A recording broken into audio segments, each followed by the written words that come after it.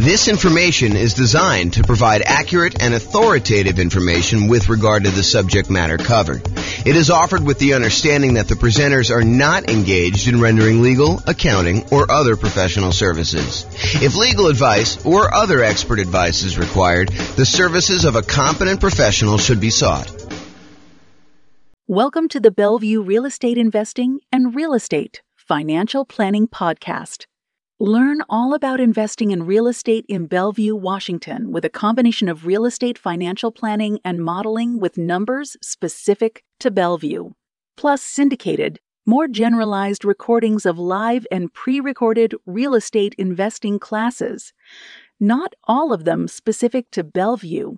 Be sure to stay tuned after the podcast for a message from our sponsors. Well, good afternoon and welcome everyone. I am your host, James Orr, and I'm really excited today. Today is going to be a crazy new spreadsheet, new class.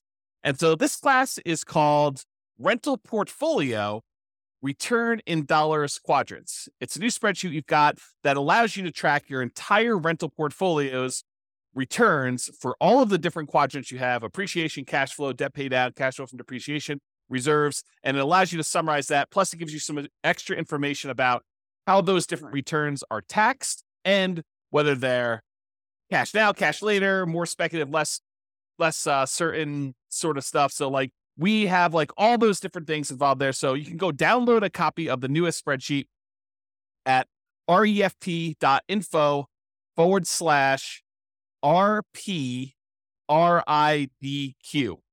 And RPRIDQ stands for Rental Portfolio Return in Dollars Quadrant.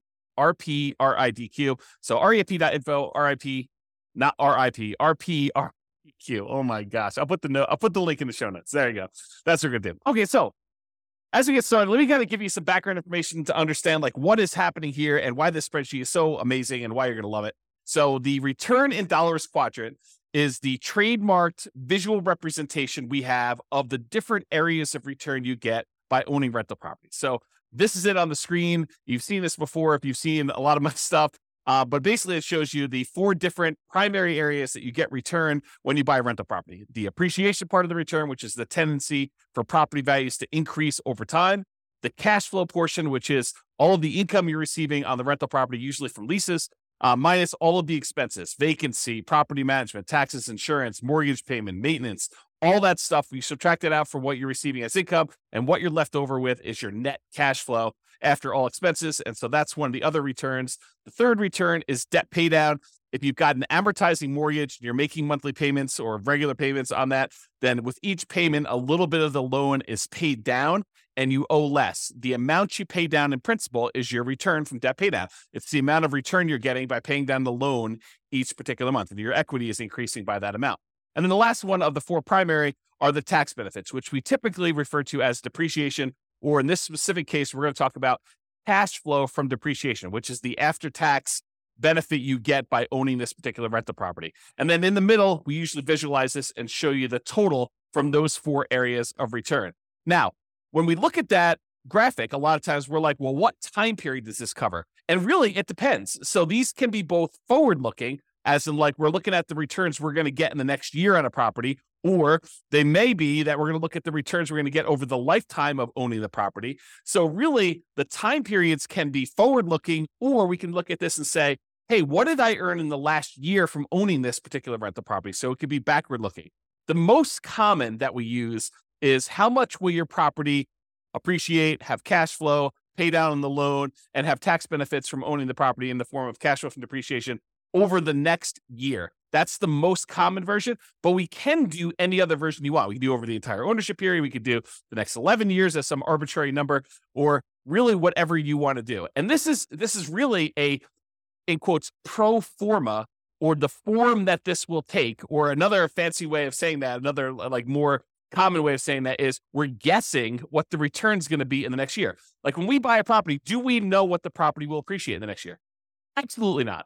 A lot of times we're guessing as to what that will be. Do we know how much the property will cash flow next year? Well, when we know the lease amount, a lot of times we know the expenses that are fixed on the property, like taxes and insurance and, things like that. But do we really know what the maintenance is going to be on the property? No, we can set aside a fund for maintenance. Do we really know what the property management is going to be on that property? No, we can guess if it's in steady state and the property is kind of just humming along and no real big issues. But there can be unusual things that happen in a property, different maintenance, different vacancy, different property management fees. In fact, there could be other like HOA things, like special assessments and stuff like that. So yeah, we're always guessing, even with like things like cash flow. What about debt pay down? Yeah, in most cases, unless you're making extra payments on the loan, your debt pay down is going to be relatively static. And also your cash flow from depreciation is going to be known, because in most cases, unless you're accelerating that or it's ending, we know what it's going to be because you bought the property and you know what it is once you set up the depreciation schedule. So a lot of those things are going to be fixed, but for the most part, those are going to be guesses as to what's going to happen in the future. And we call that pro forma, the form that it will take. And really, it's a fancy way of saying we're guessing as to what the returns are going to be doing that. Now, when you're looking backwards, we know, right? You look backwards and you say, okay, over the last year, exactly how much did this property appreciate? At the beginning, January 1st of the previous year, what was it worth? And then January 1st of this year, what is it worth? And we can look at that exact thing. We can look at exactly how much cash flow we have by looking at what we collected and what all of our real expenses were on the property. We can look at exactly how much we paid down in the loan by looking at the mortgage balance on one date and looking at the mortgage balance a year later on the next date. So we can do those and be very accurate with it, looking backwards, but it's hard to do in the forward, kind of like looking forward into the future. Now, there's a variation of the return in dollars quadrant. There's the normal one where we talk about appreciation, cash flow, debt pay down, tax benefits, and then the total amount in the middle. But if you're really thinking about investing in rental properties, it would be very prudent for you to invest with reserves. Another way of saying this, and I don't usually use strong language like this, and I don't usually get all up in your face and stuff like that, but I'm going to use some very strong language here and be very deliberate about this. You would be stupid to invest in real estate without setting aside adequate reserves. And I feel that strongly about it because you really do need to have reserves for the unexpected things that come up. So if you're like investing in this stuff and you are not taking into account reserves, you're probably doing it wrong.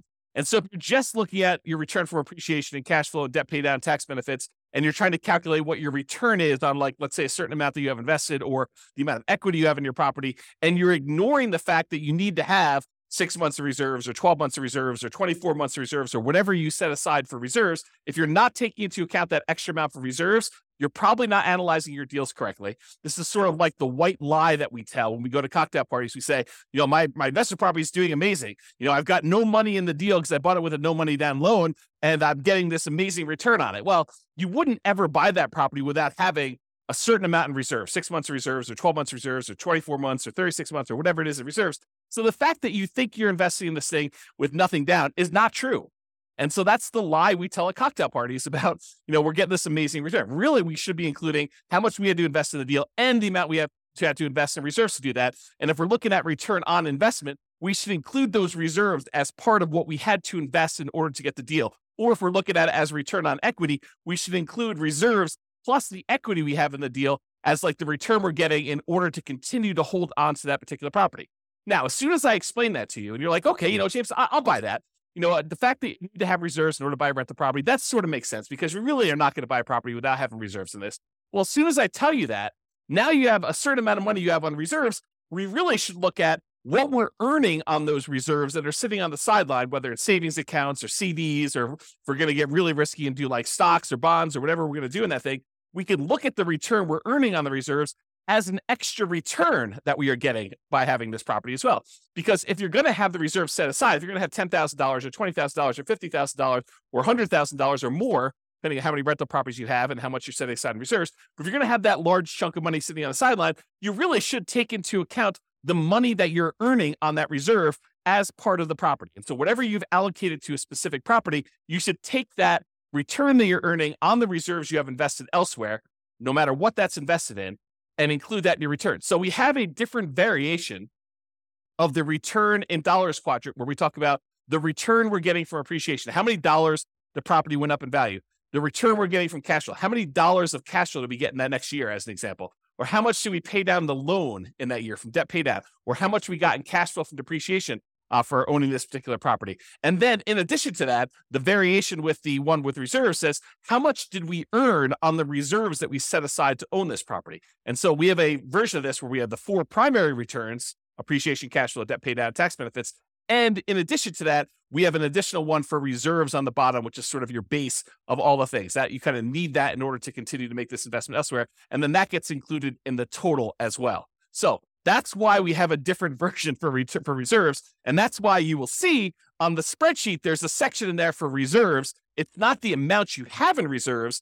It's the return you're earning on the reserves you have set aside in order to own this property. Okay. So there are 2 flavors of reserves. And this is just sort of like by definition. It's like how we define the kind of return in dollars quadrant plus, R6 is the 6-month reserve version and R12 is the 12-month reserve version. But, you could arbitrarily say, hey, look, I'm actually going to set aside 24 months of reserves on all my properties, and I'm going to keep it into a savings account, and which I'm only earning, 1% or 3% or 4% or whatever you can earn at the time by doing that. The 2 flavors we have by default are this 6 months of reserves version, which we assume you're keeping in something really, really safe, like a savings account or a CD or something like that, where you're earning a very small percentage. And we've arbitrarily picked 1% as an example from this. Or you have 12 months of reserves. You have, at least twice as much as you think you might need if you were going to keep it in something safe, but you're going to be able to invest the majority of that in something a little bit more risky, like stocks or bonds. And we're going to just arbitrarily say, not that you're guaranteed to earn 8% in the stock market. We're just arbitrarily going to say you're earning a higher amount. And we picked 8% as just sort of like really rough number to estimate what you might earn in the future by keeping 12 months of reserves on the side. And this class was not intended to be a whole class on reserves. It's really just sort of like touching the surface of this discussion to show you why there are 2 different flavors of the return in dollars quadrant. One where we keep 6 months of reserves and we're earning 1% on that money, and another one where we keep 12 months of reserves and we're earning 8% on that money. And I've showed you 2 different examples of how the returns might look on the same property where you do 6 months of reserves or do 12 months of reserves. And one thing I will point out is the amount you earn from appreciation and cash flow and debt pay down and tax benefits, the dollar amount you earn on all those does not change if you have 6 months of reserves or 12 months of reserves. What does change is the amount you earn on the reserves. And I'm going to pause for the briefest moment and let my puppy out because he keeps on coming over to me and then he walks over to the door and he's getting to be old. He's like 15 years old. So 1 second.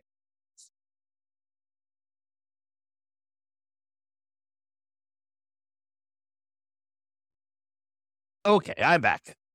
All right, so we just talked about reserves there. So getting back to this return in dollars quadrant sort of idea.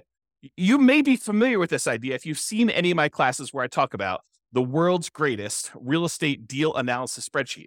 In that spreadsheet, you've seen that when we do the deal analysis, the second chart, the second graphic on the dashboard for doing this is the return in dollars. And we do that for year 1.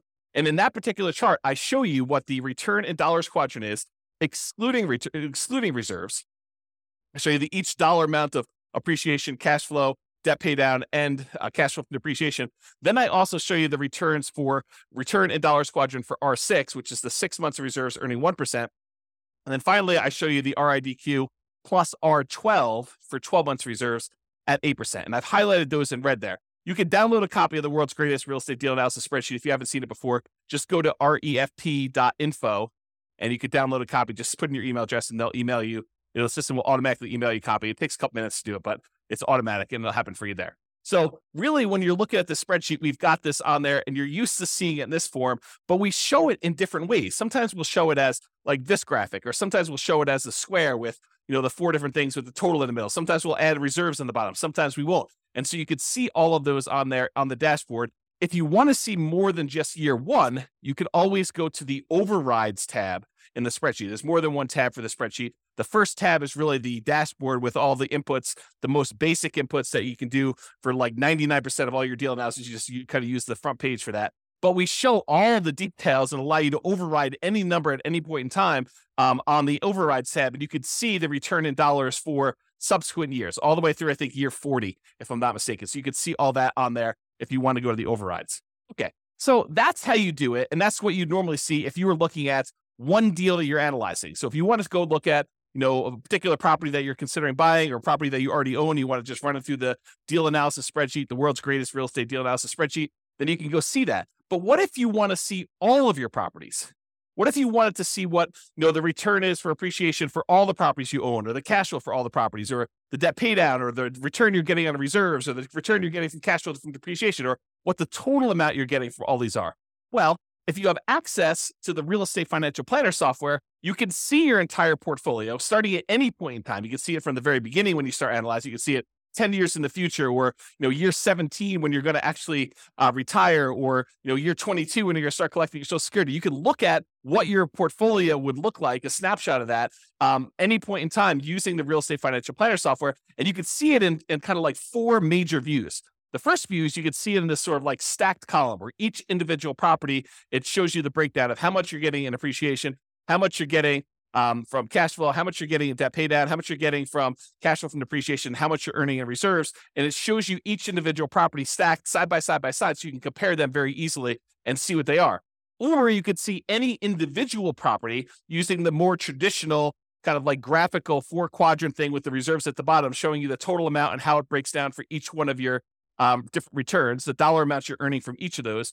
And in addition to that, if you're like, hey, I want to just see one number for my entire portfolio, all the rental properties I own at that given time, we have a version of that return in dollars quadrant, where it sums up all of the appreciation you're getting from all of your properties, all of the cash flow you're receiving for that entire year for all of your properties, all the debt pay down, all of the tax benefits or cash flow from depreciation, all the amount you're earning in reserves, for a total amount in total for all of your properties in your portfolio. And then, of course, if you'd rather see it more of like a table format, we've got that view as well in the real estate financial planner software. And you can access that. Just go to refp.com or realestatefinancialplanner.com, and you can access that software if you have access already. But what if you don't have access to that? Well, that's why we are introducing the rental portfolio return in dollars quadrant spreadsheet. This works in Excel, might work in Google Sheets. I don't know. I didn't test it there. I can't guarantee it might work in whatever the Apple version of Excel is, but I built it in Excel, and that's what we designed it for. And so I know that it works there.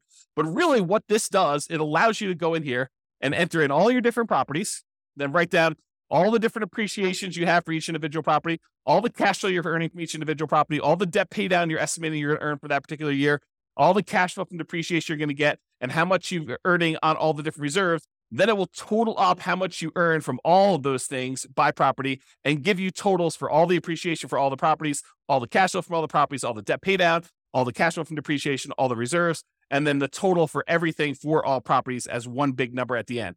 And in addition to that, we kind of break down, which I'll go over here in some detail here, about when you receive the money and whether it's speculative type of return or a more certain type of return. And I've also added something that I don't think I've added before on any of our spreadsheets. I think this is new.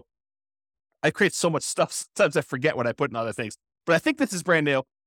When it is taxed, so all the different returns and when they become taxed and how they are taxed, because different returns are treated differently from a tax perspective. And so we'll go and we'll look at all that, but I just want to show you what the spreadsheet is and we'll go over details. So how do you use this spreadsheet? Super, super easy, super simple. I tried not to make it really complicated. I may in the future combine different spreadsheets and make them all interact and stuff like that. But I wanted to keep this super straightforward for somebody who's just like, I just want to see the return in dollars quadrants. I just want to look at that. So instructions are this. You enter in your property address. You pick a time frame. Usually it's going to be what's going to happen in the next year, but it doesn't have to be. It can be like, hey, what happened last year or what's going to happen for the next 10 years with this property. You decide what period of time you want that to be. And then you enter in your estimated numbers for appreciation, cash flow, debt pay down, cash flow from depreciation, and the amount you expect to earn on your reserves for that particular property. And then you update this as frequently as you desire. So you want to do it once a year? Great. You want to do it every month? Great. You want to do it every 6 months? Whatever you want to do, it's designed for you to use as a tool, as a little dashboard for you to keep track of how your properties are performing when you do this. Okay. So that's as simple as the instructions are. And then it does some calculations for you and helps you and displays it in a really nice way. So let's just talk briefly about how you're going to calculate some of these things for the different things you're going to do there. Let's first talk about appreciation. For putting in the number for appreciation, you enter in your property, you decide you're going to do for the next year in the future. For doing appreciation, you usually take the value of the property and you multiply it by what you're estimating the appreciation rate will be.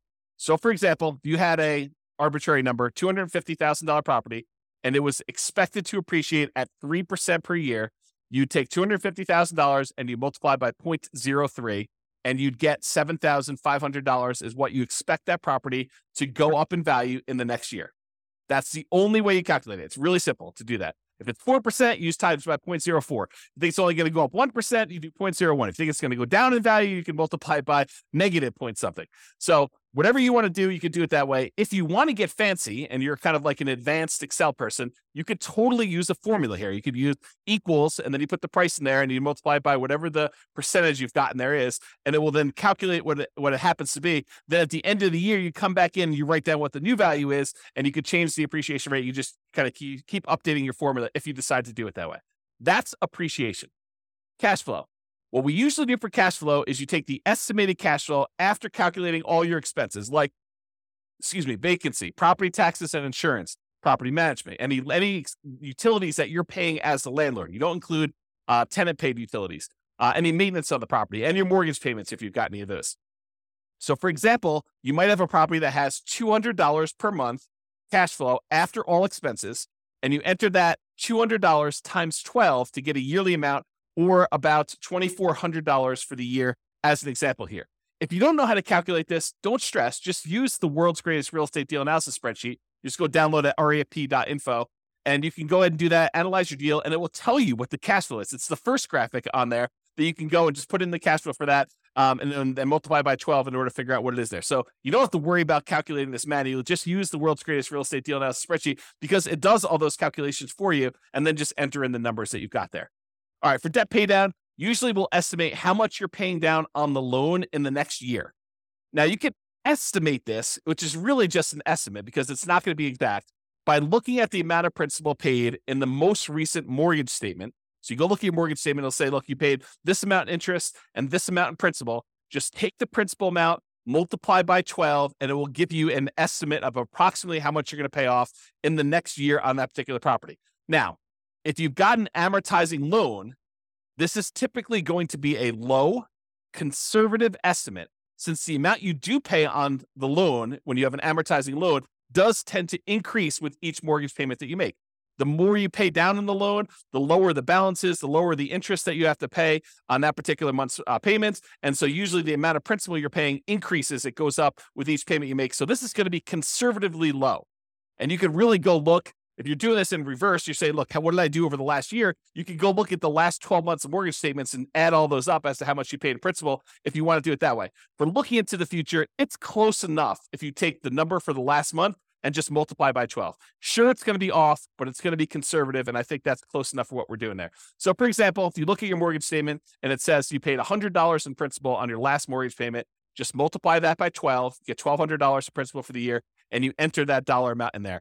You could, if you were really an advanced Excel user, you could use a formula in here in order to calculate exactly how much your mortgage payments would pay off in a 12-month period. There is a formula for doing that. I'll just give you that hint, but you need to be an advanced Excel user to want to go in there and actually set up the formula to do that calculation for you. I will tell you, I personally don't think it's worth the effort because these are all going to be estimates anyway. Is your property really going to go up 3.00000% in the next year? The chance is almost zero that it will go up exactly 3.00000%. It's going to go up a little bit more than 3%. It's going to go up a little bit less than 3%. Might even go down a little bit depending on what the market conditions are doing. So we're guesstimating. We're estimating what this might be in the future anyway. So it doesn't matter if we're like accurate to the seventh decimal place when we're trying to figure out how much you're getting in debt pay down. And yes, it is going to be conservatively low, but this just gives you a rough idea of approximately how much you're getting on a property when you do this. Okay. All right. The next one is cash flow from depreciation. You can usually find this number on your tax return, or you can estimate it based on how much you paid for the property. This is not intended for me to be like a whole class and how to go calculate cash flow from depreciation. If you don't know how to calculate it, really simple solution. Just go use the world's greatest real estate deal analysis spreadsheet. Analyze the deal you've got there. It'll actually estimate what your cash flow from depreciation will be based on what you put in there for the deal analysis, the purchase price, and what percentage of the property is land value, what percentage of is the building, and what your estimated effective income tax rate is. It'll do a calculation to estimate what your cash flow from depreciation will be, and just use that. Again, estimate is good enough. We're just kind of getting a rough idea from this stuff.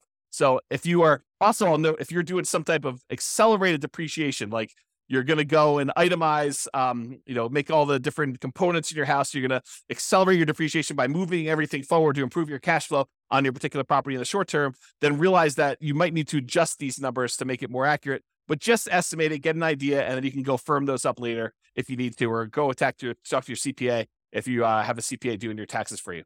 So just do that and realize that depreciation goes away after 27 and a half years on residential properties, unless you've accelerated it and you've got to go up even faster than that. But in most cases, 27 and a half years, it's going to be zero after that. So if you own the property for more than 27 and a half years, been renting it out for that period of time, it's going to be zero for your depreciation number. All right. And this is just another note on this estimating and annualizing. How do you estimate things like cash flow when things are changing in the middle of your year? For example, you're doing this analysis in July. Well, in January, your taxes are probably changing. And there may be a new lease coming on in May, which is going to increase the rents or decrease the rents, depending on what's happening in your marketplace and what you were able to get last time. So you're not going to be able to say my cash flow is $200 a month and multiply by that 12 because it's only an estimate. Because your taxes are going to be different in January, and your May lease is going to come up, and there's all these different things that are happening where things are changing in the math that you're doing to calculate this. Estimating is okay. Don't stress about this. This isn't like precision forecasting to begin with. Your property expenses like maintenance are also likely to change. They're going to be different than what you're estimating anyway. So don't worry about it. Just kind of use some rough numbers. We're trying to get like a ballpark of how well this is doing. Take a month of cash flow, multiply it by 12, and consider that good enough. Is it going to be exact? No. Could you take the extra time to make it more exact by going there and say, well, my taxes are going up in January. Here's what I think they're going to go up to. And so let's go ahead and change, 4 months of the time that I'm doing this to be that. And oh yeah, by the way, the lease is going to renew, and I think I'm going to raise the rents by this amount and going to do that change. And maintenance, I think on a property this year are going to be higher because the tenant's been living in the property rough. And so I've got to estimate that. Sure. Could you go and do that and make it more accurate? Absolutely. Could it be really accurate if you're looking for the last 12 months and kind of doing this in reverse? Absolutely. But for now, just take a number and just estimate and make it accurate. Now, once you got all your properties entered into the spreadsheet, what's great about this is now you can actually look at it and say, okay, where should I put in my effort? Where should I go and apply all the 88 different strategies we've got for improving cash flow on a rental property? And you've got the kind of like how to improve cash flow 88 strategies all on the screen right now if you're watching the video version of this, and you can see or go listen to all the other classes we've done on how to improve cash flow. But you can look at the ones where cash flow is struggling and look and focus and say, okay, well, these ones are great. I don't necessarily need to focus on those, or maybe I want to focus on those because those would be the easier ones to improve. But you can decide which ones to focus on and which ones to apply the 88 strategies to. Similarly, you can go beyond the 88 strategies to improve cash flow and actually decide to look at where there are opportunities for you to do deal alchemy type stuff. We talk about deal alchemy where we convert appreciation to more cash flow now, or we look at taking, debt pay down and we use that to improve cash flow. You can look at the properties where you have really strong appreciation or debt pay down or other things got going on and how we can manipulate those returns using deal alchemy principles and actually use those to decide to change our returns from one area of return to another. And that's what the deal alchemy classes are all about. It's like manipulating returns and say, look, cash flow is most important to me. So I want to focus in on cash flow. And I'm willing to trade things like appreciation or debt pay down or the tax benefits or even like the return you're getting from reserves or whatever you're doing there. And there are different things we can do, different types of strategies we can do in order to improve one return over another, to kind of prioritize different returns and maybe move them in and out and kind of decide what we're going to do there. So use deal alchemy if you're looking at your spreadsheet, the kind of like summary spreadsheet for this class, and decide which ones that you want to do. So their entire class on deal alchemy, I'm not going to go into that, but that's how it's worked. That works. All right. This is what I think is a new slide. How returns are taxed. How are the different returns that you're getting from buying a property? How are they taxed? And so this is a new spreadsheet that shows you how it's done and when you're taxed on the property. So let's just break it down. There's appreciation, there's cash flow, there's debt pay down, there's cash flow from depreciation, there's reserves. So appreciation return is typically a deferred return. You're not getting that immediately until you sell the property or you refinance the property, and then it's typically taxed at capital gains. So if you go in to sell the property, then you're going to pay capital gains taxes on the property on the appreciation part of the return that you had during that time. However, there are a lot of caveats to the appreciation one.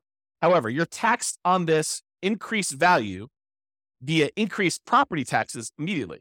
So while we're not paying taxes on the amount that we gained in appreciation in terms of capital gains, because the property value did go up, the property assessor, the tax assessor, is going to say, hey, look, this property is worth more. And so because of that, your property taxes are usually going to go up. So we do pay a little bit of an increased tax based on the property value going up in the form of property taxes. But that's not the real big one that gets you when you go and sell a property. And when you refinance a property, you probably don't have to pay the appreciation, the capital gains tax on appreciation. But if you actually go and sell the property, you will.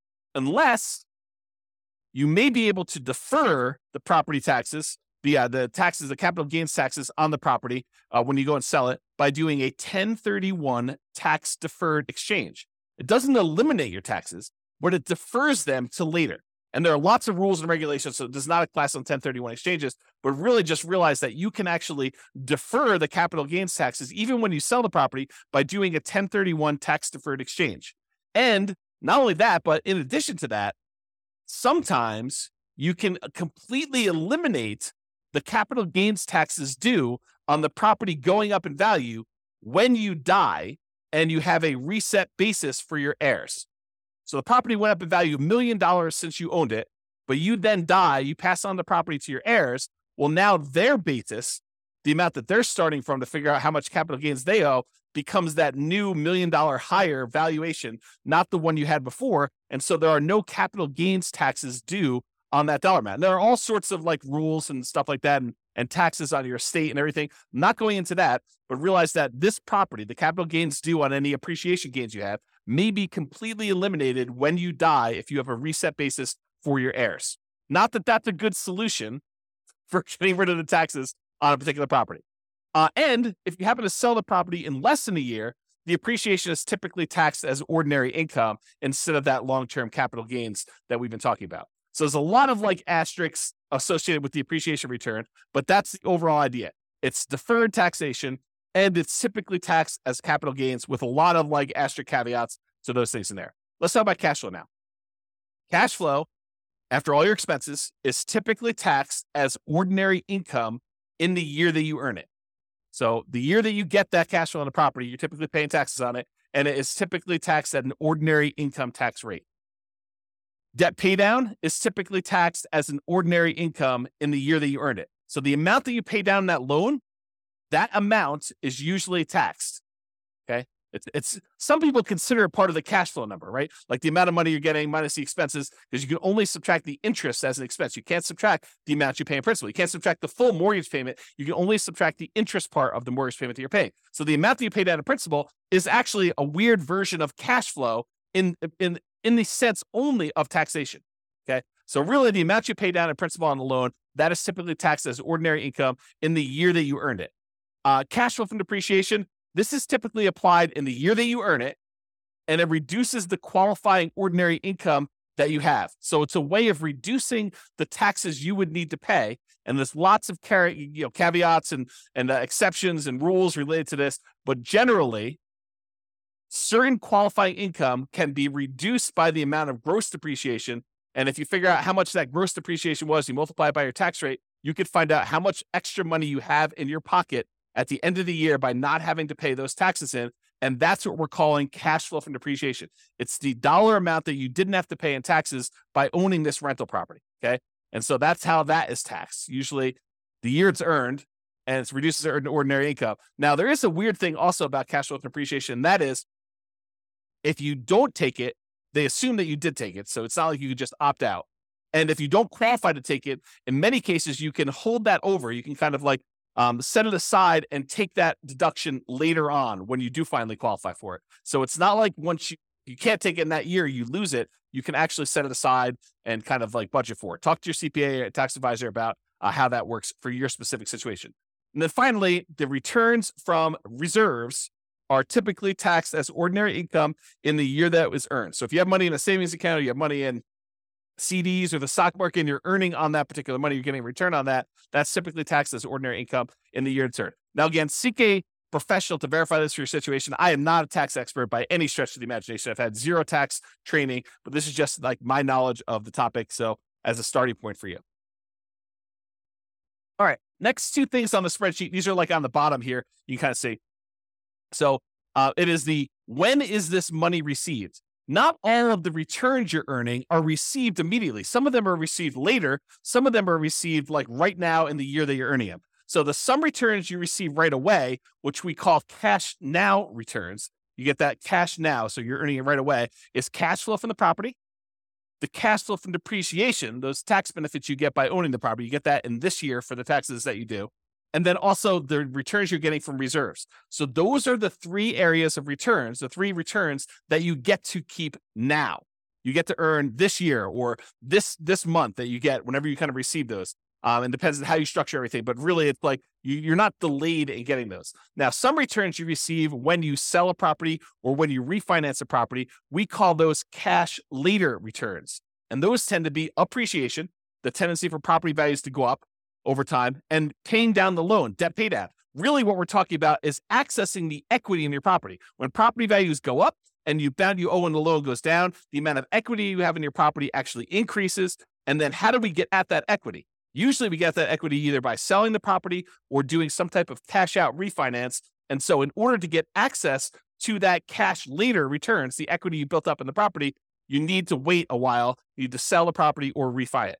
Okay. So that's when you receive the money. So you can see the total amount for cash flow, total amount for cash flow from depreciation, total amount from reserves. And then it will sum up all those and show you that in this particular example, $12,960 between all three of these returns is how much you're receiving in your returns for cash now. And then a much larger amount is cash later. This is a lot of times why when people talk about real estate, they refer to it as a wealth building asset because a lot of the returns you're earning are cash later returns. You're not getting this in year one unless you're doing some weird deal alchemy where you're able to move the returns from cash later up into the cash now. That's part of what's happening with deal alchemy. You're manipulating the returns like appreciation and debt paid out, and you're deciding to move it into returns like, cash flow. And that's how it's think about manipulating it. We're moving it from cash later to cash now. And it's not always a one-to-one trade, as I talk about a lot in deal alchemy. Okay. So you get the idea about when you receive the money. Speculative or certain. So some returns are more speculative, uncertain. They're more market dependent in nature. We don't know really what's going to happen. For example, do we know how much a property is going to go up in value in year one? Absolutely not. It's purely a guess. We think it's going to be 3%, could be 24%, could be negative 24%. We really don't know. We have a tendency to think that over a very long period of time, real estate tends to appreciate about 3% a year nationwide. Lots of different exceptions to that, lots of different market conditions happening. And so really, the appreciation return is very speculative or uncertain in nature. We really don't know what's going to happen. And to a similar degree, cash flow is also more speculative and less certain. A lot of people think, I've got a fixed lease. I'm definitely going to get at least $200 a month in this particular property. And that's a pretty certain thing. Oh, no. That is definitely not true. I mean, you could have a tenant who, stops paying on your mortgage, then you're not getting $200 a month, or stops paying on their lease rather, and you're not getting that amount of money. Or, there's a lot of maintenance on the property. You need a new roof and that's $10,000. And you thought you were going to get $200 a month. Well, now you're negative $7,500 for the year when you really think about that. So no, cash flow is not that certain. It is definitely more speculative. And who knows how much rents will go up in the future. They might go up 3% next year. They might go up 5%. They might go up negative 5%. They might go up negative 10%. We really don't know. It's a lot of market dependency there. There's a lot of market speculation and risk and uncertainty. There's a lot of variation in what we're going to see. That's another way of describing this is like how much variation are we likely to see in these things? Similarly with reserves. Sure, you could go and invest your reserves in like a CD where you get a guaranteed 1% return on your money by having the CD. And in that case, I could probably make an argument to even move this from more speculative, less certain to less speculative and more certain in terms of reserves. But if you're taking this money and you're investing in something like bonds or to a greater degree the stock market or crypto or anything crazy like that, where you're going to actually get a much wider variance of different returns you might get, it is definitely more speculative and less certain the return you're getting there. So the returns that we think of as more speculative in nature, market dependent and uncertain are appreciation, cash flow, and depending on what you're investing in with your reserves, the reserves. Okay. And then we add up those three and we show you the total amount of the more speculative, less certain returns you're earning are $80,781 is like based on the spreadsheet with the example numbers, which you should just write over and replace. I put sample numbers in there so you can see how it works, but the idea is just overwrite them with your own stuff. Now, some returns are less speculative. They are more certain, and they're closer to being, in quotes, guaranteed. Not anything in life is guaranteed, but these are they're more closer to guaranteed than the other returns we've talked about so far. So, for example, debt pay down. The amount you pay down on a loan is contractually determined. So when you get your mortgage on a property, you're agreeing to pay, 360 payments over this time period of this amount. And then you can go look at, well, in payment number 1, this amount of principal is being paid off in payment number 1. If I make the payment in payment number 2 on time, then this amount is being paid off and payment number 3. And so it's pretty much locked in as to what you're going to get. It doesn't matter if property values go up or property values go down or rents go up or rents go down. If you make that mortgage payment as agreed, you're going to get this return from debt pay down. It doesn't matter what the market is doing. It's contractually agreed to between you and the lender as to the amount you're getting from debt pay down. Can you choose to pay more? Sure. Can you choose to not make your mortgage payment and then you're not actually making a thing and you're not going to get that return? Absolutely. So it's not guaranteed and like it's guaranteed. It's like if you're making payments as agreed, you're very likely to get that particular return from debt pay down because it's a contract between you and the lender with certain terms as to how that's all going to work. The next one is cash flow from depreciation. This is based on tax law.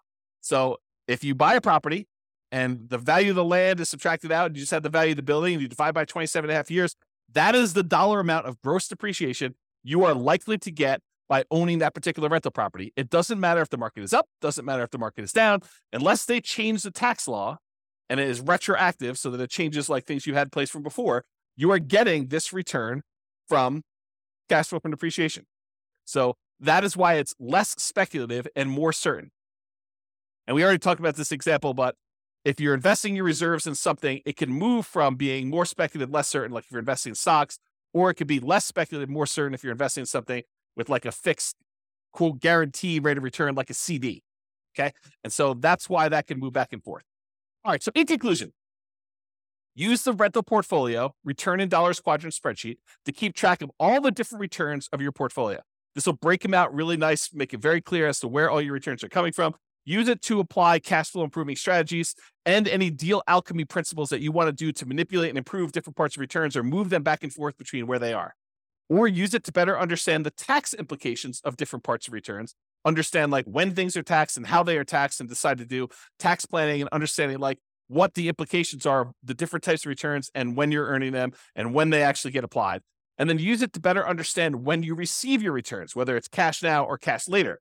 And then use it to better understand the speculative, certain nature of different returns. Which ones are really market dependent and are likely to be wide variance, and which ones are more consistent, more solid, and less likely to change over time, like, the debt pay down portion and your cash flow from depreciation as examples there.